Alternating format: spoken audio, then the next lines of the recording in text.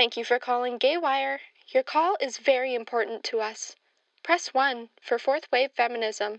Press 2 for a strangely in-depth discussion about where the worms have gone. Press 3 for... You have chosen option 3. Please stay on the line.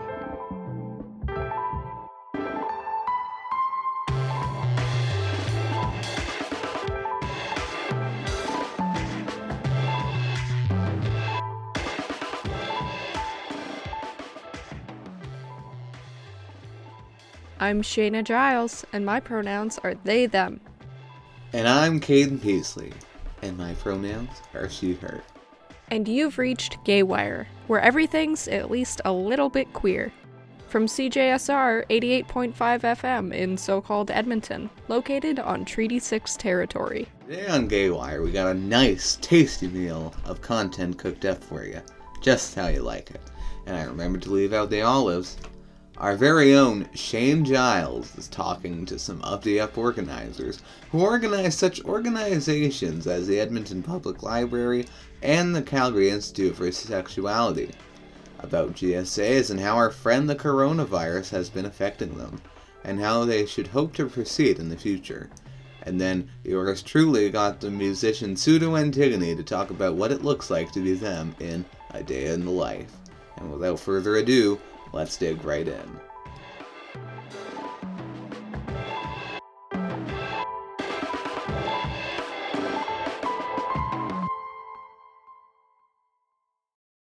Look, let's face it, COVID sucks.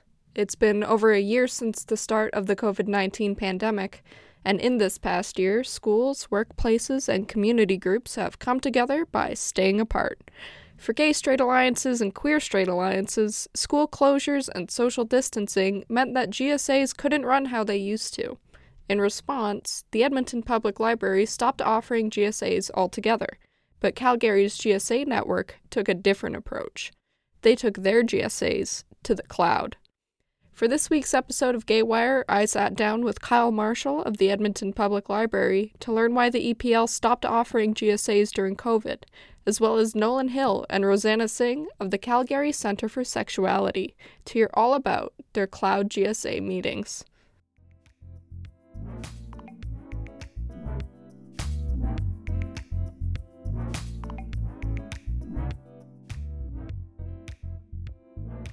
Here in Alberta, we've been living a pandemic lifestyle for over a year.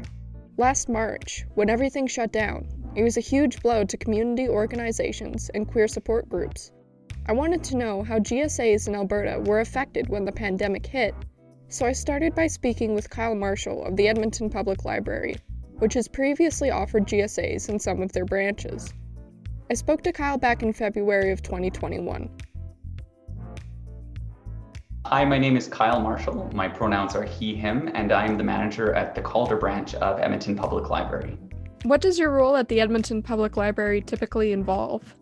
So I'm a branch manager, which means that I support the staff and the service delivery at one of our locations, and that's the Calder branch in Northwest Edmonton. So my primary responsibilities revolve around, the specific localized operations of that branch, but I do have system-wide, citywide responsibilities for EPL on different projects, including the Queer Services Project, which we ran over the last 2 years at Edmonton Public Library.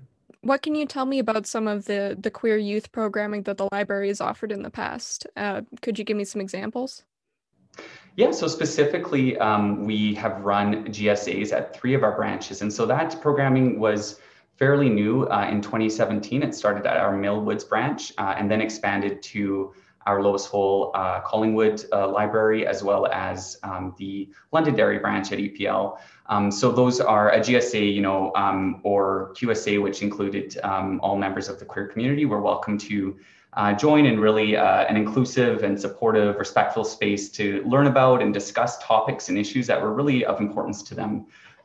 They served really as a community space where participants could make friends, feel connected to their community outside of their schools. And we know that many schools run really successful GSAs, but we knew that there was an opportunity for the library to provide kind of that third space in queer youth's lives, where they could connect with people outside of their own school or kind of connect in an environment where they already felt very comfortable as part of their community, which is, the library, their local library. What were some of the major barriers the library faced early in the pandemic that led to the GSA program specifically stopping?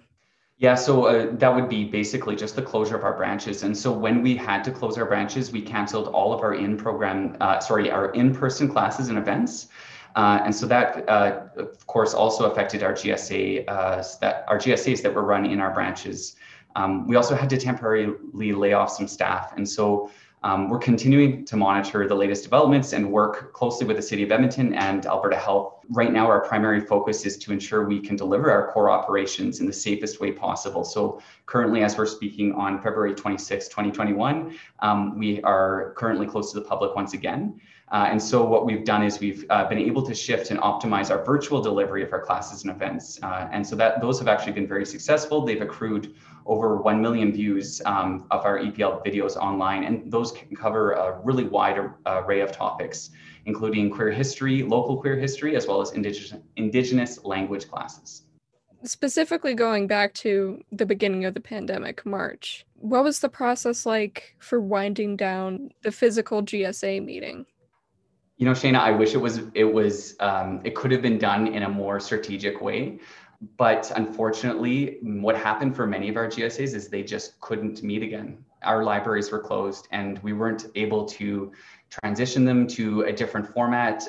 We didn't know what our staffing model would look like going forward. So it was more of a reactive response as many of us went through last March than we would have liked. It was pretty abrupt, and basically, as with all our classes and events, they weren't able to continue for the time going forward. And we hoped that those people would connect with us virtually or over the phone as with the services that we were able to provide at that time, or they got some of that content that I referred to earlier, the virtual content online.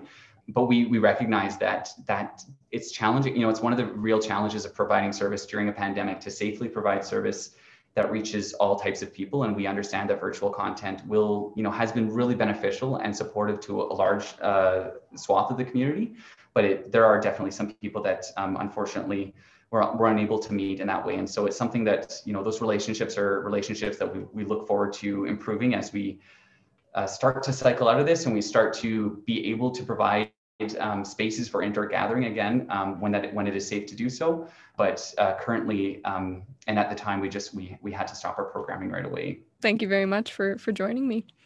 Yeah, no problem, Sheena. I'm sorry, some of the stuff, I wish we had more time or ability to have transitioned better. But I think, over time we'll get there, and it won't be lost entirely. It's just been such a hard year for everyone. That was Kyle Marshall of the Edmonton Public Library, which currently remains closed due to COVID-19. Talking to Kyle gave me a lot of insight into some of the reasons why the EPL couldn't make GSAs work during COVID. But I wanted to speak with a group that found a way to make it work. So I spoke to Nolan Hill and Rosanna Singh of the Calgary Centre for Sexuality. They help make sure that their GSA network stays up and running, and during COVID, that meant taking their GSAs online. They're called Cloud GSAs. Hi, my name is Rosanna Singh. My pronouns are she, her, and I am the LGBTQ2S+ Community Engagement Coordinator at Center for Sexuality. Hi, my name is Nolan Hill, and I'm the Gay Men's Health Specialist at the Center for Sexuality, and I use he, him pronouns. Prior to COVID, how did the GSA network run? So the GSA network, again, became a bit of a network of different gay straight alliances, gender sexuality alliances, queer straight alliances in and around Calgary and Southern Alberta, and an opportunity for those clubs and student groups to get resources and support from sort of a centralized space, as well as provide opportunities for connection. If something was going on kind of cool in one GSA, they might be able to share that through the network with other GSAs as well. Prior to COVID-19 sort of changing the way that we work, the network was quite active with membership from different GSAs really across Calgary and around Southern Alberta area, and in a number of different school districts. And the network often was, run by our previous LGBTQ2S community development coordinator who would go in and visit GSAs just to give them some sort of information We provided lots of information about sort of how GSAs can run, different ideas for activities. Sometimes it would be as simple as, going in and playing a bit of a board game that we created around queer identities and queer affirmations, right? So it was really just a way to bridge the gaps between different schools and different school districts to provide that sort of central communication. Let's go back to March of 2020. It's the start of the pandemic. Take me through the stages of how the pandemic started to affect the GSA network and your guys' work there. What was that period like? Good question. March of 2020, I was working in another role, and I think just like so many other people, it was just full of uncertainty, right? We didn't know so many things. We didn't know how it would affect us. It was challenging for all of our programming that we do because a lot of the work that we do is within schools, and schools were changing how they were running, how they were operating. And one of the first things I think that got changed was actually this sort of extracurricular activities. And in some ways, they were really prioritizing instruction time, which I understand. But some of those extra things that were done over lunch times, those sorts of things, really didn't have anything going on. So they were sort of completely wiped out with a lot of the changes that went on. As we started to learn more about COVID-19, the pandemic, and how we were going to, how we were going to move forward, we did start to see a bit of a need because, there was online teaching, but there wasn't online clubs, there wasn't online anything else. And we know that GSAs are a really key support in schools for a lot of LGBTQ2S youth. And with that sort of being taken away, we definitely saw a bit of a need for doing something to try and supplement that with the work of the GSA network. What led you to decide to continue running the GSAs online, and what were some of the major challenges in making that switch? Absolutely. Some of my former colleagues who also worked in our sort of community team in supporting LGBTQ2S youth started to think about, there's so many things that have moved online, and how can we continue that sort of trend? And I think the biggest piece was, again, recognizing that GSAs serve so many purposes, whether that's for students to learn about their identity or other identities, to get involved in activism and community engagement, but even as simple as somewhere just to eat lunch and feel safe, right?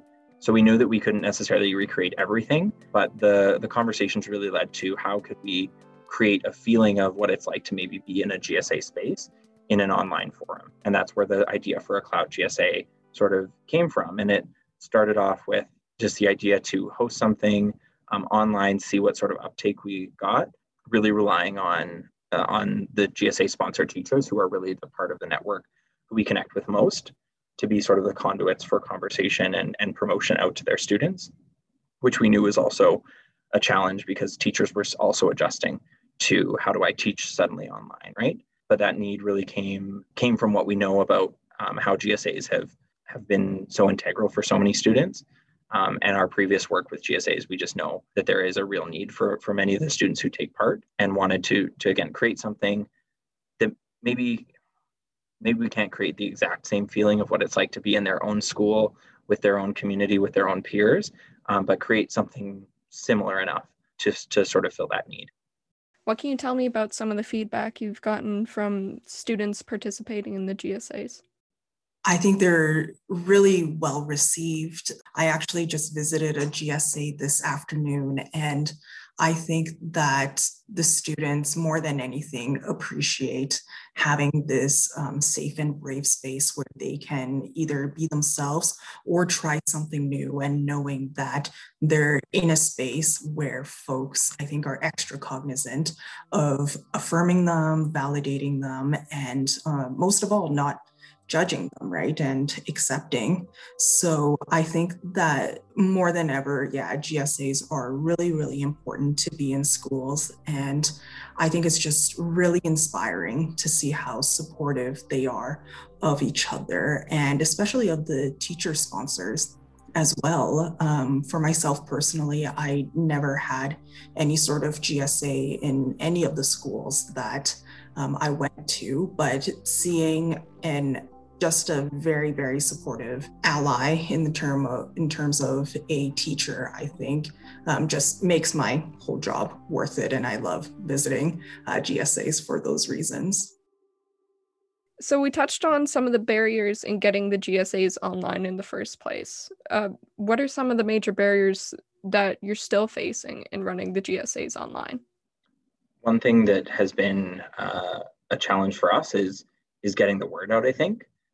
We definitely heard sort of when school resumed in the fall, because we tried sort of in the spring as the year was winding down to start up the Cloud GSAs, and then summer came and students weren't in school, those sorts of things. So we came back in September to try and revisit this idea of a Cloud GSA, but getting the word out to get folks engaged and to get folks to sign up and to attend was a challenge, I think, because teachers didn't have a way to connect with their GSA because students were back in school and students were not able to maybe meet in their clubs because of social distancing and all those sorts of things. And teachers are really the way that we connect. We don't connect specifically with students directly so much. We're really working with the teachers often, the teacher sponsors.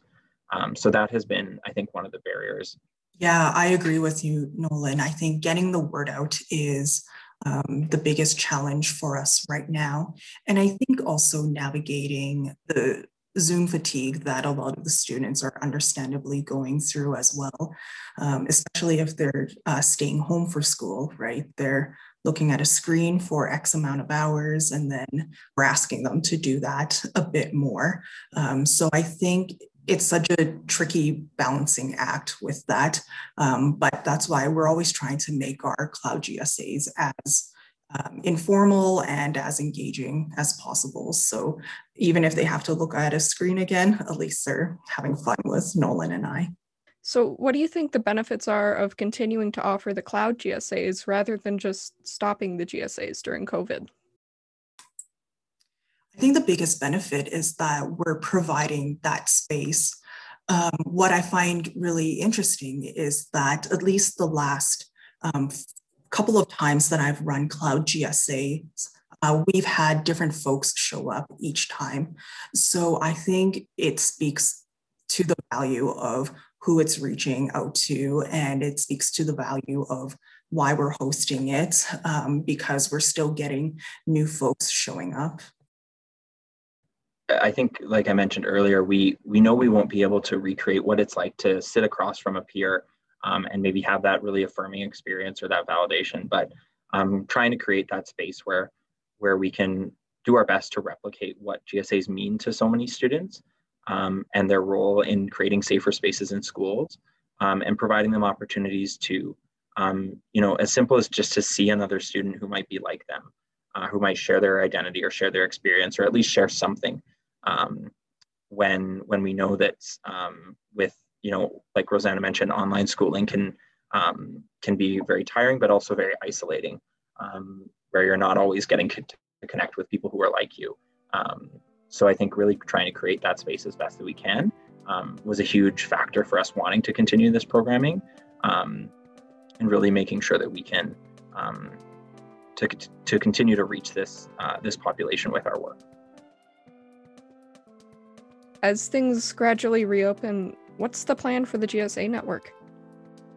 Ideally, I would love for all of us to be able to meet in person again. I'd love to be able to see a lot of the students in person.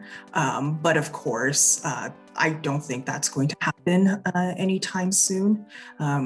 But I guess, yeah, that's kind of my hopes. In terms of the future of it, I'm not entirely sure. I think we're always thinking about how we can make it better. And if things suddenly do open all of a sudden, right, how are we going to make that transition again? Nolan, anything you want to add? Yeah, I think we want to make sure everyone is safe first and foremost and healthy. So we're definitely following all the guidance and guidelines from public health authorities, but just recognizing that schools are dealing with so many different changes that keep coming up. So we're very very cognizant that there's a lot of changes going on in schools, and we want to work as best we can with, again, our teacher sponsor partners, and see what capacity they have, what sort of ideas they might even have, for how we can best support them, because they're really the ones making sure that the GSAs run.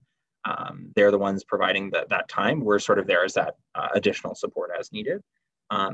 So really working to even create conversation between those sponsor teachers, I think, is something that we're looking at in the future to share ideas and share resources of how we're maybe making it work in our school versus in a different school or in a different setting in a different part of the province even.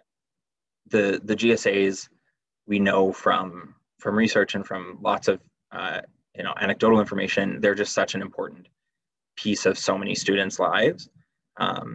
And we're just really hopeful that GSAs can continue to be such a strong force in schools and in communities, to continue to create that positive change and create that safer space for LGBTQ2S youth to really thrive.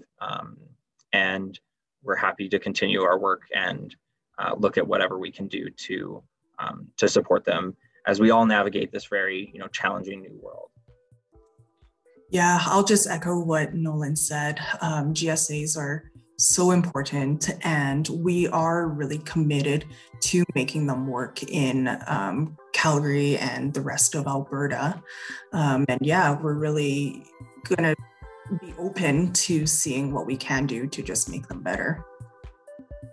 So there you have it. We just heard from Nolan Hill and Rosanna Singh from the Calgary Centre for Sexuality, talking about the difficulties of getting their Cloud GSAs online. From speaking with Nolan and Rosanna, I learned a lot about GSAs and the impact of COVID on running them. That mutual support and community that GSAs offer is something that helps to keep us connected, even when we're staying safe by staying apart.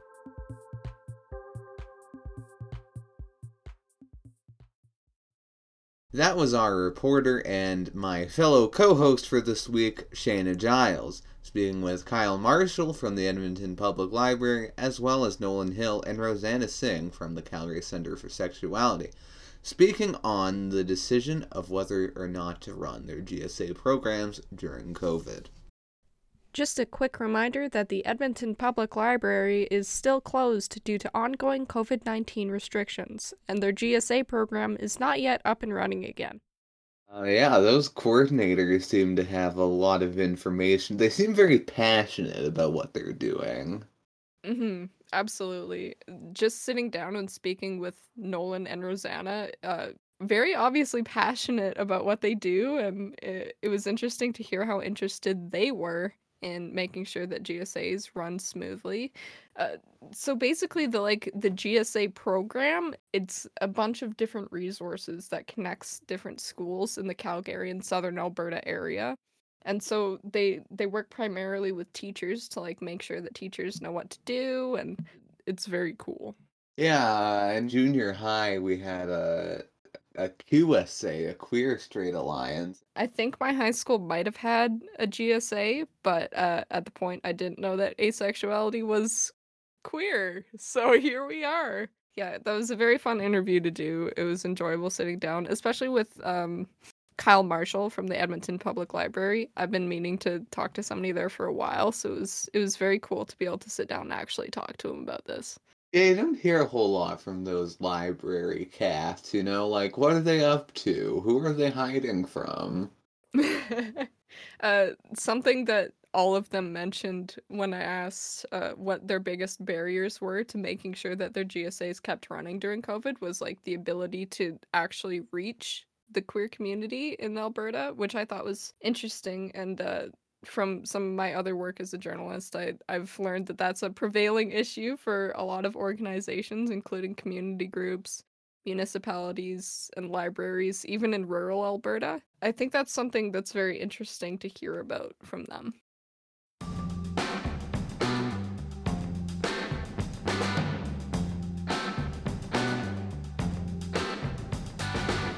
As stated earlier, I got Hypercore music producer Pseudo Antony to tell us a little bit about herself and what she does in her day-to-day in a segment I like to call A Day in the Life.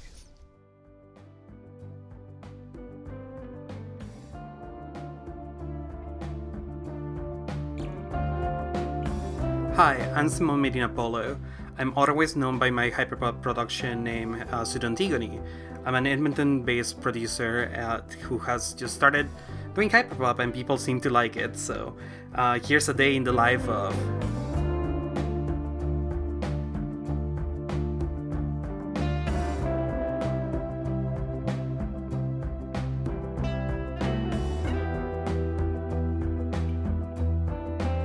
Now, I had people ask me quite a few times before, like, how do you do so much stuff? I'm just kind of known to be a person that kind of gets around doing things, so people can't really imagine what a day in my life looks like. Turns out my days are actually quite habitual. I pretty much just like wake up, shower like within the hour, and then I just kind of tend to be placed in my computer. I'm usually just working on stuff for NextFest, the NextFest Arts Company, because I'm the festival producer for that organization. So sending emails or, just filling up paperwork and whatnot. Until not too long ago, I was also doing just a lot of homework for finishing up my program at the Arts and Cultural Management program at McEwan University. And on my time by myself, pretty much whenever I just don't want to do anything that feels like work, well, that's when I end up producing mostly for myself. And this last year has been a lot of just like learning to do audio engineering. So sometimes I just find myself just really wanting to get into sound and just really trying to like sound design a thing, trying to get a certain sound. It comes down to like a lot of listening to music and then trying to produce things that hit that itch for me. Aside from that, that's what I do for my own like decompression time. And aside from that, like depending on the day, I cook with my wife and my brother-in-law. And I tend to watch cartoons over Zoom with my best friend Reiki.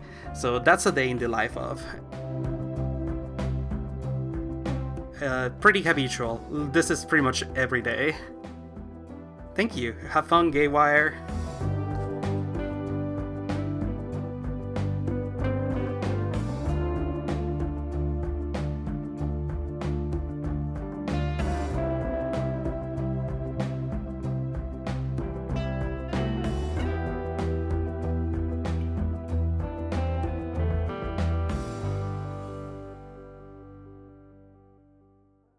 That was musician Pseudo Antigone telling us a little bit about her daily life in a segment we're calling A Day in the Life, brought to you by our very own Caden Peasley.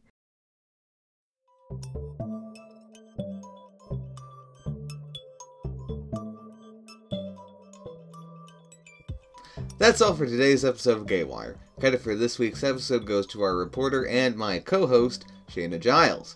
Our other host and segment producer, me, Caden Peasley, our episode producer, Bethany Gaudreau, and our guests, Kyle Marshall from the Edmonton Public Library, Rosanna Singh, and Nolan Hill from the Calgary Centre for Sexuality, and musician, Pseudo Antigone.